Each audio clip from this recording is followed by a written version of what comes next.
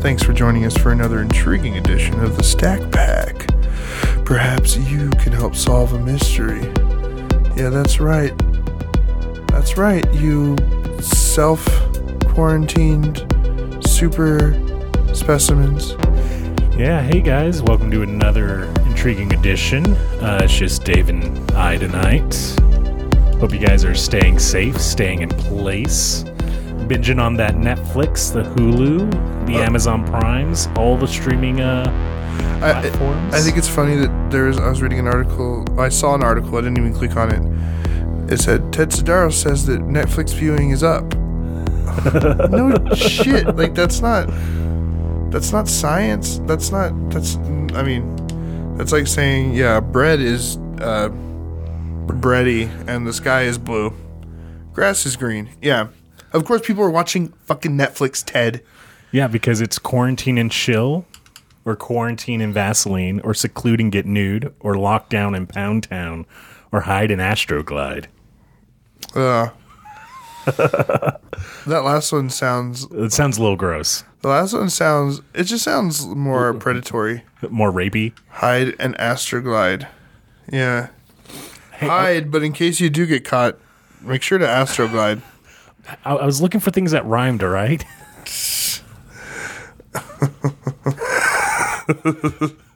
Anyway, we got cases. Our first case is the Lost Loves, and you know how we feel about Lost Loves. It was sweet, unlike the last Lost Loves we covered, where the findee felt a little alienated. Oh yeah, that was awkward. Whereas this one, she was like, "Oh, like this is great. Like, you know, it's nice to know like these people have always been looking for me." Yeah, it's definitely less awkward than the last Lost Love. Yeah, so Rosemary was a child. Oh, God. All right, let's zip through this story real quick. So this story takes place in 1953 in Buffalo, New York, wherein a 17-year-old Eleanor Platt became interested in this handsome gentleman named John Elias, who happened to be an African American and also, I think, 10 or 11 years older than her. And so John Elias was black, and that wasn't cool in the 50s, right? And obviously, yeah, like Dan said, being like over 10 years older is kind of weird. So eventually, he asks her to be his to marry him. They're gonna like leave home during Christmas, and she's gonna move in with him, and it worked out. So they lived together until January of 1954. And then Eleanor discovered she was pregnant. So she actually returned home to her parents to let them know what happened. And her father was like some racist piece of shit alcoholic. And in the reenactment, he's a real piece of shit. And he like says no and sends her off to like some place for unwed mothers. You know, this is like what they would do with teenage brides back then. They would send them to a place so they could have their baby in seclusion, and so they wouldn't be shamed by the society of the 50s or whatever.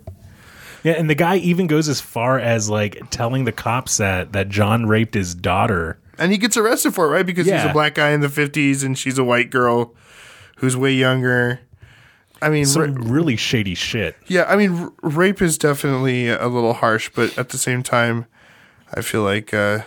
Well, he also claimed, like, her dad also claimed that, like, John was, like, holding her against her will.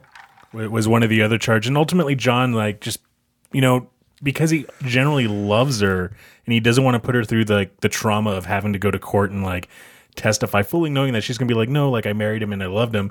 He ultimately just pleads to these false charges to spare his love of having to testify. Yeah. So she has a kid and she has to give it up eventually, right? And she reluctantly gives it up and for adoption. Eleanor has complications with the birth, so she can't have any more kids. And then like her and what's his face never get back together, and they both marry separate people and live happy lives. And then later in their lives, I think in the late 80s, John Elias begins searching for his long lost daughter. Well, you skipped over the part where like the dad has John ran out of town practically by lynch mob. Yeah. Like David said, this dad was a literal big old piece of shit. Yeah, I don't know. It's not a fun one. And there's no murder, it's just pure hate. It sucks.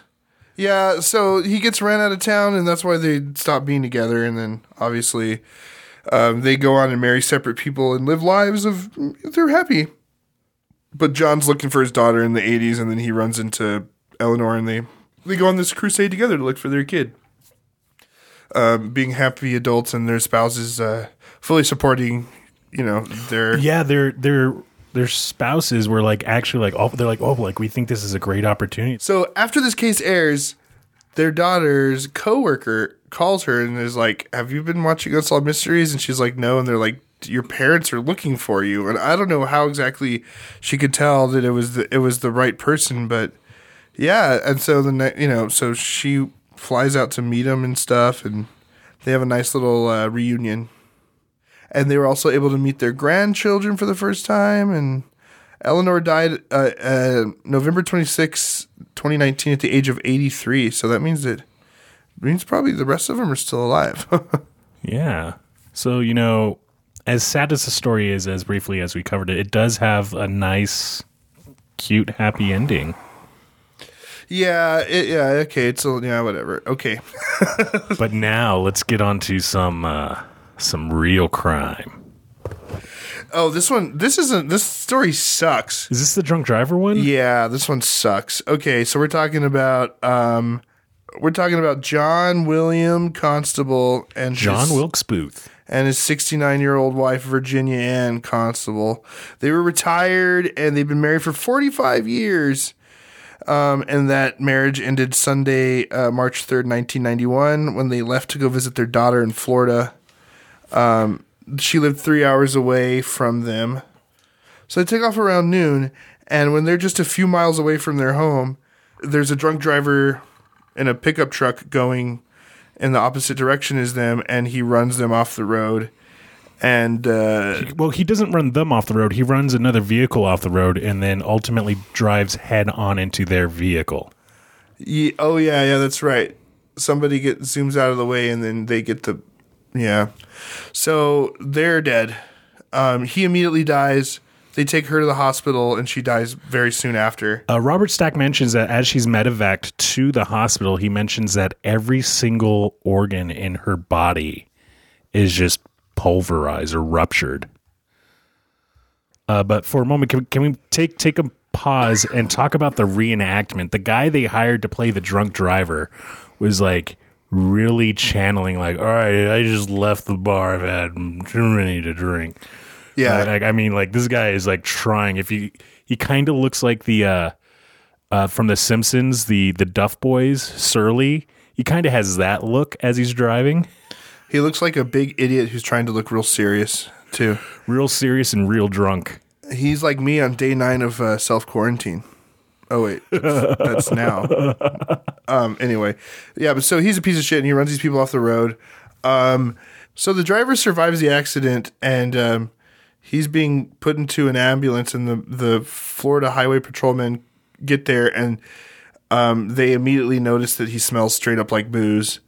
And later they found out that his blood alcohol level was 0.22, which is like twice Florida's legal limit back then, which was 0.10, which is like pretty high. Like, what's the legal limit now? Like 0.08. 0.08. Which is equivalent to 3 beers within 1 hour, depending on your size and metabolism. Yeah. So this guy was drunk as shit. He's taken to the Kissimmee Memorial Hospital 12 miles away. So let's cut to Linda, who's the daughter of this couple, and she's worried because her parents don't arrive. So she calls the Florida Highway Patrolman to see what happened to them, and they arrive like really quick after, and she's like, oh, wow, they're taking this seriously. But then they go inside and give her the bad news that both of her parents have been killed. I think Robert Stack kind of alludes like as she hung up, the highway patrolman like pulls up is kind of like how they play it off in the reenactment. So this drunk piece of shit suffered from a broken jaw, broken ankle, and 3 broken ribs.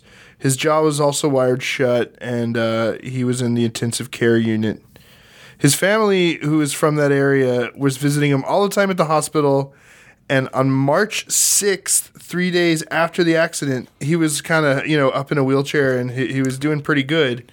Oh, yeah. And his fucking family. They're like, oh, we're just going to take him for a walk. And one of the nurses on the floor is just like, well, it's after visiting hours, but be sure to just have him back in bed in 20 minutes and everything's cool. But no, does he come back in 20 minutes? No, this motherfucker sneaks out of a side door of the hospital and runs off. But the reenactment's funny because it's like his family's there. So there's like 5 adults around one guy in a wheelchair, and they're just like looking around like, oh, let's get him out of here. It was kind of like an Ocean's 11 scheme on how to get him out, just without all the details. Like a super obvious, yeah. Doctor was really his cousin.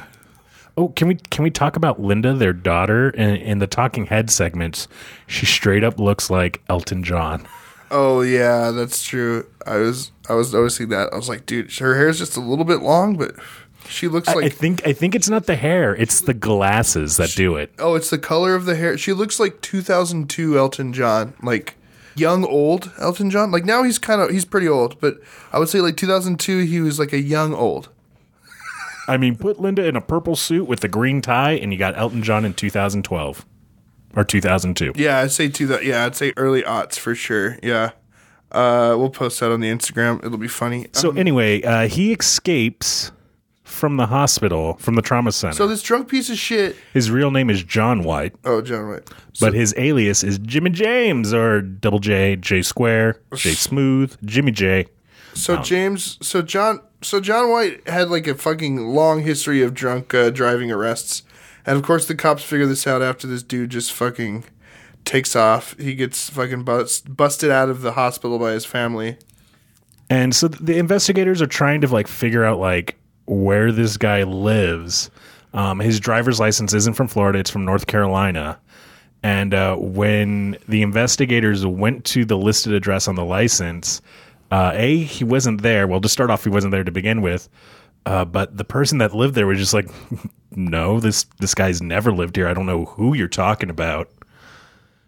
And he just basically like they don't know if it was an old address that he used to live there or if it just happened to be some random address that he picked and was like using that as like his mailing address because he had so many previous drunk driving arrests. So 2 days after the broadcast, the Unsolved Mysteries audience captures this pussy. He was seen at a bar in Burlington, Vermont. So he's arrested. 2 weeks later, he's returned to Florida to face the charges for 2 counts of the DUI manslaughter. Manslaughter? And they sentenced him to 11 whole years in prison with 15 months probation. His driver's license was permanently revoked, so he couldn't get it back. And he was also ordered to pay $12,000 for the burial expenses, for the people that he killed, which is like, what the fuck? That's it?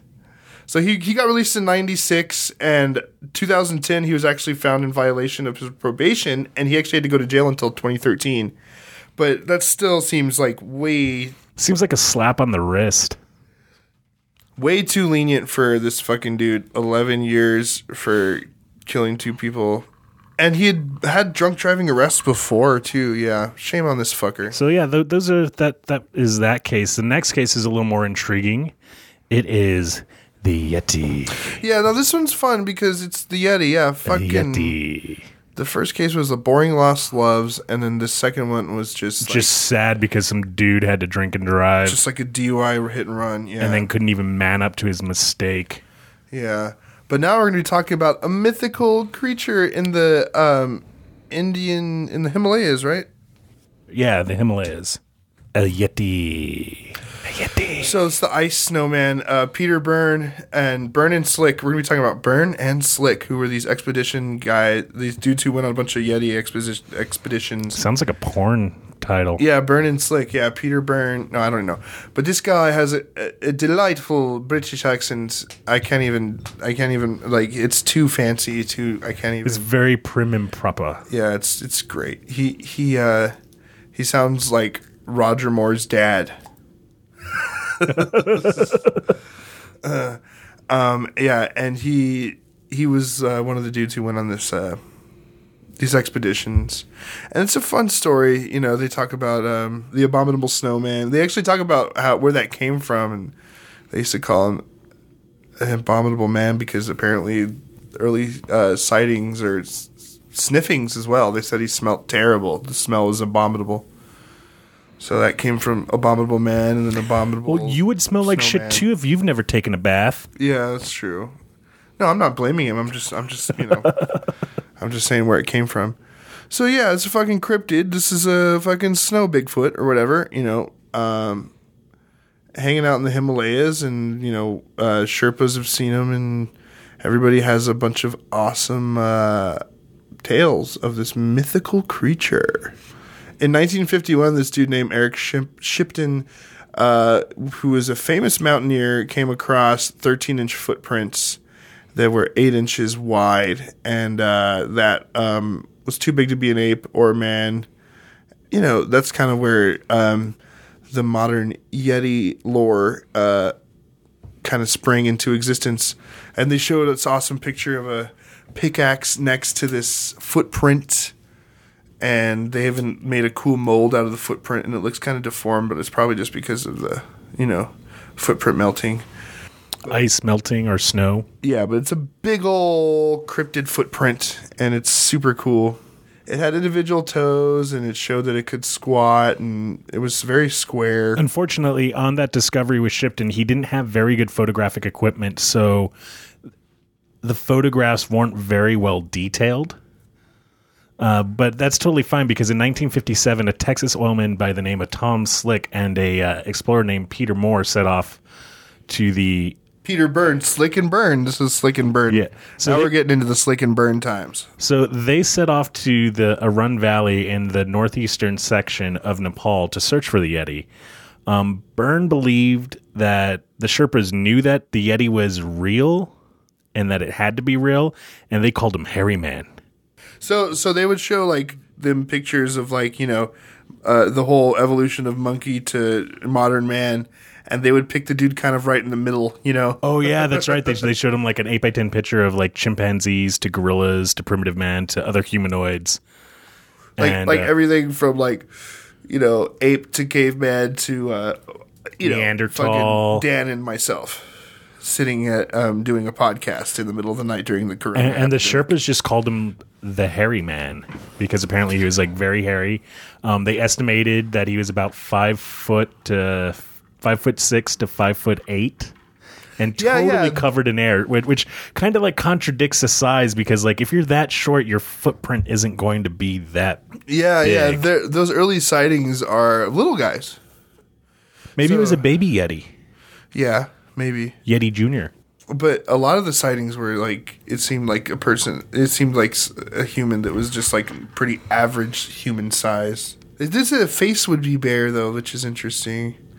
Yeah. So these dudes went, Tom Slick, and he got some Sherpa guides, and they found some tracks in the mud, and these ones measured like 10 inches, which makes a little more sense than the 13 inches ones, but yeah, I don't know. And then in 1958, Byrne takes a trip back, and he meets a Buddhist monk who knows of a preserved Yeti hand in a nearby temple. Yeah, and this is where it gets a little Indiana Jonesy. And it was about the size of a human hand cut off at the wrist. The monk was gracious enough to let Peter see it and take photos. Part of it is because he kind of bribed the monk because apparently the monk had a taste for fine scotches. He liked to find scotch. So How many times does Robert Stack? I think he says like fine scotch or good scotch like 6 times. Like it's like, okay, we get it. The monk has taste. Yeah, he likes a good scotch. Whatever, he likes a peat. Anyway, I might be skipping over some things, but he eventually takes this back to like his research. Like, I guess the people that are giving him money and other researchers. So, and they're having like a fancy little British dinner. Well, he takes photographs and goes back to meet up with his colleagues at a fancy dinner, and they're like, "Oh wow, like that's so cool! Like, could you have taken the hand?" And he's like, "I asked, and they said no." Yeah. And one of his friends / investors like, "Well, what if you swapped it?" Yeah, this dude just drops a human fucking skeleton hand on the table, like dropping a mic. Hand drop. Yeah. Like, at a fancy, like, just imagine, just the fanciest. You're sitting at high tea at a swank country club, and this dude just pulls out a paper bag and drops a skeleton, like a mummified hand, and just like, and everyone has a cute little chuckle, and he's like, "Could you trade it with this?" And Peter Byrne is like, maybe a finger. No, like that I can't do. That's too obvious. But what if I like take a piece? So they come up with this ingenious plan. Ingenious. Or this genius. No, that's the right word. It's just, it wasn't ingenious. So they had this ingenious plan of like, okay, so we're going to take this finger. We're going to get this monk really drunk. I'm going to rip the finger off this Yeti hand. And then I'm going to take the human hand, or the human finger, and I'm just going to wire it. Just like taking like, I don't know, like floral wire or like baling wire, some type of like malleable wire. It's literally like the Austin Powers version of an Indiana Jones movie. Like, oh, he's not just replacing it with a bag of sand and then something's going to chase him. No, he's got to like fucking he has to do some crafts. Hand. And what's really funny is like in the initial photograph that they show the hand, there's no visible like wires holding it together. It looks like it's a perfectly preserved hand. And then they show the photograph of like what he did after he swapped, and he's like, "How did this monk not notice that it was fucked with? Like, there's like literally a ball of wire just wrapped around this fucking hand." Yeah, and then later they talk about Sir Edmund Hillary, like the famous explorer. He went and did, he was up there in the Himalayas, and they decided that the Yeti didn't exist because when he was shown the hand, he saw a bunch of wires on it. He's just like, "What the fuck is this?" And then it's just like, oh no, like another fancy English guy was here and he did that. Like, no, it's all fucked. Oh man, it's funny. We're looking at the picture of this thing right now. Yeah, like, do you see any wire? No wire. Next shot, fuck ton of wire. It also just looks like a pile of bird shit. It's black and white. Like, it doesn't look like much. But yeah. Question, do you think their table had a Lazy Susan? I didn't know there was rules for which way Lazy Susan can go. Always clockwise. The Yeti doesn't exist? I don't know. I like to think it does. Recently there was some tracks found by some military guys in the Himalayas. I don't know if those were proven to be complete bullshit, but I remember, I think it was around Christmas time. It wasn't that long ago. No, so the finger that Homeboy actually took was tested. A tissue sample was pulled off and stored in an envelope for 30 years in some dude's desk, and he forgot about it. That tissue was also tested, and both tests come back inconclusive. Like, both tests say that the genetic material is more than likely human, but there's no definitive answer of whether it is or not. So, who's to say? Was it just the answer? So the answer to the DNA test is yeah, but no. Yeah. Was it just maybe some thief who got caught stealing and they chopped his hand off and preserved it? Or is it the hand of the Yeti? How come there's no more there's not that much Yetis in pop culture? I mean, obviously we have the Wampa. No. In pop culture, the Abominable Snowman in Monsters, Inc.? Hey guys, I made snow cones! Oh, yeah, I guess. I don't know. I mean, yeah, I guess I have seen Monsters, Inc. It's lemon flavored. It looks like pee, but it's not pee. It's lemon. I was thinking about Empire Strikes Back. The abominable snowman that holds Luke hostage in Star Wars. I don't know. I think they just made a movie about an abominable snowman too, like a kids movie. I'm a fan of a Yeti, but I need proof. We need proof. We need to go find one ourselves. I think it's too cold for us, but you never know. What do you think, Yeti? Yeti real? There is an update. In 2011, there was DNA testing done on a bone fragment that Peter Byrne took, and the test confirmed that it was actually from a human. Like for sure. For sure. Maybe it was just from like a weird. Haven't you ever seen pictures of those people from the 50s that were just covered in hair? Oh, from like the freak shows, the side shows? Yeah. Have any of you seen The Greatest Show on Earth? I know that there's a bearded woman, and I know that Wolverine sings. Yeah. So April 30th, almost a year ago, the Indian Army said that it found footprints in the Himalayas, and they thought it was a Yeti. These footprints were 32 inches by 15 inches. That's insane, dude. That has to be fake. The military officials posted it on Twitter late Monday morning. Army officials told the press that photographs of this footprint were taken by their Army's mountaineering expedition team and that they were being passed on to the scientific community for verification. Oh, 32 inches. That's fucking crazy. I remember that was considered a huge TV back then. Yeah, that's interesting. It's like they're taking DNA and doing all these tests, but nothing.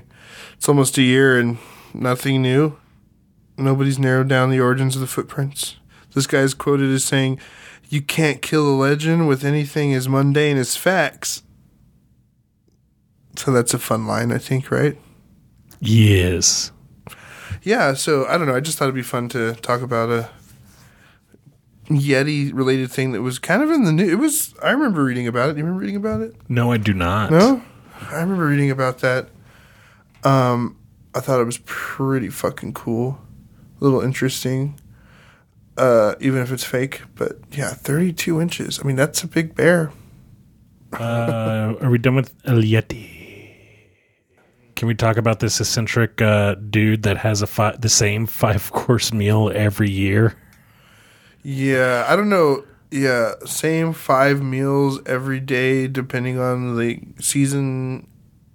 I don't know. This weird dude who lives on an island by himself, and he would have people over and he would dress up for dinner, and he had a bunch of... He was an odd fellow. His name was Stanton Bones. Just kidding. No.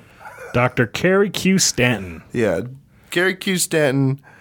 This guy was lifelong bachelor. This guy was so awkward. He was a lifelong bachelor who left New York City to tend to his family ranch on Santa Cruz Island in 1957. His father, also a doctor, acquired the land in 1937 when Cary was a teenager. Originally, the land was a ranch for raising sheep, but the sheep had become feral. Feral sheep? That sounds adorable. So the family decided to introduce cattle to the island instead. When his father passed away, Cary inherited the island, and he was very protective of it, and he rarely had visitors over. He would only have guests over once a year, and he would always serve the exact same meal served at exactly 7:30, and then at exactly 8:30 p.m. he would have coffee and an oatmeal cookie, and by like 9 p.m. he'd like look at his watch and be like, "All right, guys, good night." Like, wouldn't even like make sure they got off the island, or so he's just like, "All right, it's 9. You guys can keep hanging out, partying, whatever. I'm going to bed." Wouldn't even watch Carson. Yeah, I wouldn't even stay up for Carson.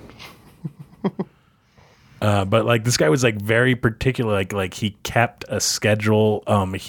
Robert Stack mentioned that this guy was very adamant about meticulously labeling everything. He had a church? Oh, because there was a cemetery that had his like family plot. Yeah, it was like a small private island. That's super weird. A tiny little church building. So on December 8th of 1987, after not enjoying any Carson before fucking Leno takes over, he passed away. and they put him in his little cute cemetery on the island. Since he didn't have any heirs because he was a lifelong bachelor, like no one was left to take over the family island. So he left it to the Nature Conservatory, which was left in charge of keeping the island in pristine condition. April 27th of 1990, the Deputy Agriculture Commission... Some motherfuckers find some bones out there. Bunch of fucking grinded up bones in a tin. What do they find, like jaw bones? They found a Sorry, I'm metal... just cutting to the chase. They found some guy with a title finds some fucking bones. They found a metal box in an old shed that was locked, that contained ashes and the remains of what they believed to be a human. And what made them believe that it was human remains was there was like a cloth fastener that was manufactured between the 1940s, fake teeth. Hey, wait, let me stop you there. If you think this is going anywhere, it's not. Okay, continue. They found some like fragments of false teeth that were manufactured in the 1940, and they even found, I gotta admit, it's a gorgeous ring once it was cleaned up, a diamond-studded platinum ring from World War II. With fucking grinded up bones around it. Well, they weren't ground up, they were ashes. Ashes and bone pieces and bones. So anyway, the deputy takes these findings and has them tested, and they're able to determine that the remains belong to an elderly female. But other than that, they really don't know anything else. They suspect she may have died of natural causes. I mean, this is fucking ashes and shit, you know? I love how, like, Robert Stack talks about, like, they believe she may have died after World War II. Like, no duh. Like, she had teeth from the 1950s. World War II ended in 1944. Like, that's all they have. And what's weird is, like, somebody at some point is like, oh, yes, Dr. whatever, I forget his name. He was so particular. He never would have left ashes. He never would have left that there.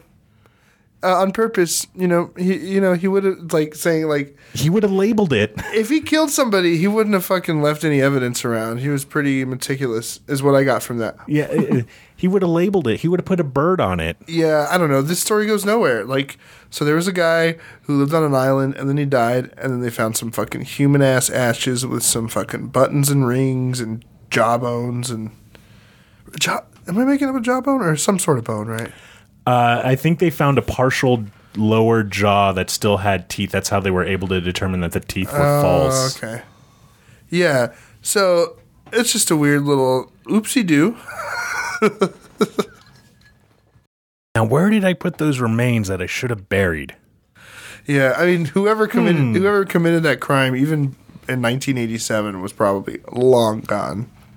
You know, and it probably wasn't.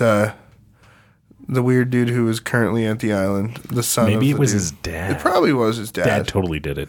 Or just it could have been somebody who worked on the island. You know. Yeah, because that the cemetery wasn't only reserved for the family; it was reserved for people that were like associated to the island. So there is a possibility that maybe it was like a worker that had passed on and in their will had left that they wanted their remains to be scattered about on the island, and the box was probably put into a shed meant to be like, oh, I'm going to do it later, and then no one got around to it. No one ever got around to it. And that guy just had his same 5 meals and never went to the shed to find these fucking human dust. I don't know. Yeah, I mean, there's no this isn't one where it's like, we got enough stuff over here. I could I know exactly what happened. Like there's nothing. It's like, oh, it's a lady. She was maybe older. She died after World War II. That doesn't really help. Yeah, there's not enough info on this case. I'd like to take a moment to apologize for this kind of boring episode. Honestly, I think this was like the least climactic Unsolved Mysteries episode I've ever watched. Well, yeah. Well, some of the cases are pretty anticlimactic. I mean, Yeti's fun, but there's no answer there. You know that going into it. Yeah, there's fucking Lost Loves, which is like, okay, that's a happy ending. And then there's those people that nice old couple just getting murdered by a drunk driver. they catch him, but fuck. Yeah. And then we got Yeti, which, yeah, no answer there. And then this one, which is just fucking, just a weird little mystery. Yeah. I do want to say that Dan and I were just watching Forensic Files 2, and they did a case that we've done on this podcast. Tanya Van Cuylenburg and Jay, I forget her boyfriend's name, Jay. They were Canadian kids that were in a van, and they got murdered. Bodies dumped in separate places. She was raped, and the family's got really creepy notes. It was solved really recently with the whole Jed match, the kind of Golden State Killer method, and a new Forensic Files covered it in full, with the actual end, which, I think when we covered it, that case had just got solved, or, something like that. So it's cool to see that Forensic Files did that case, and it's a complete story now, because if you know one thing about Forensic Files, you always know that there's going to be a fucking answer, and that's the nicest part about that show. But that's not what we do here. But yeah, it's nice. If you want to get more on that case, check that out. Forensic Files 2 also is great. Forensic Files 2. I wasn't saying Forensic Files 2. Forensic Files as well. Forensic Files Part 2, the second, is great. We're loving it over here. So let's, next episode. We got some aliens. We got some mystery. And we have some ghosts. Do we have any murder? Yeah, I think, yeah. Yes. It's going to be good, guys. And we're going to have a special guest, a literal friend of the show, because we met him through the show. Our buddy Dan Derwin will be on the show with us, hanging out. He is definitely more of a unsolved mysteries expert, so that'll be fun. So hang out with us while you're hanging out at home. And, stay 6 feet away from everybody and keep it real, right? For every mystery, there's somebody somewhere who knows that truth. Perhaps that someone's listening, and perhaps that someone is you. And have a good night, guys. Be safe. Be well. Yeah. Stay indoors or stay isolated. 6 feet apart. Yeah. Grocery stores and dog walking only, right? Wait, what's the other one? Doctor tending to other people's needs, like if you're caring for an elderly person or delivering meals or whatnot. Yeah. Like, David and I are taking serious. In fact, we're actually recording this episode in 2 separate rooms. Yeah, via we're using Skype, and we're using 2 separate Zoom 6 devices. No, we're not. It's too late for us, guys. But yeah, be good, and we'll be back real soon. Thanks for listening. Take care.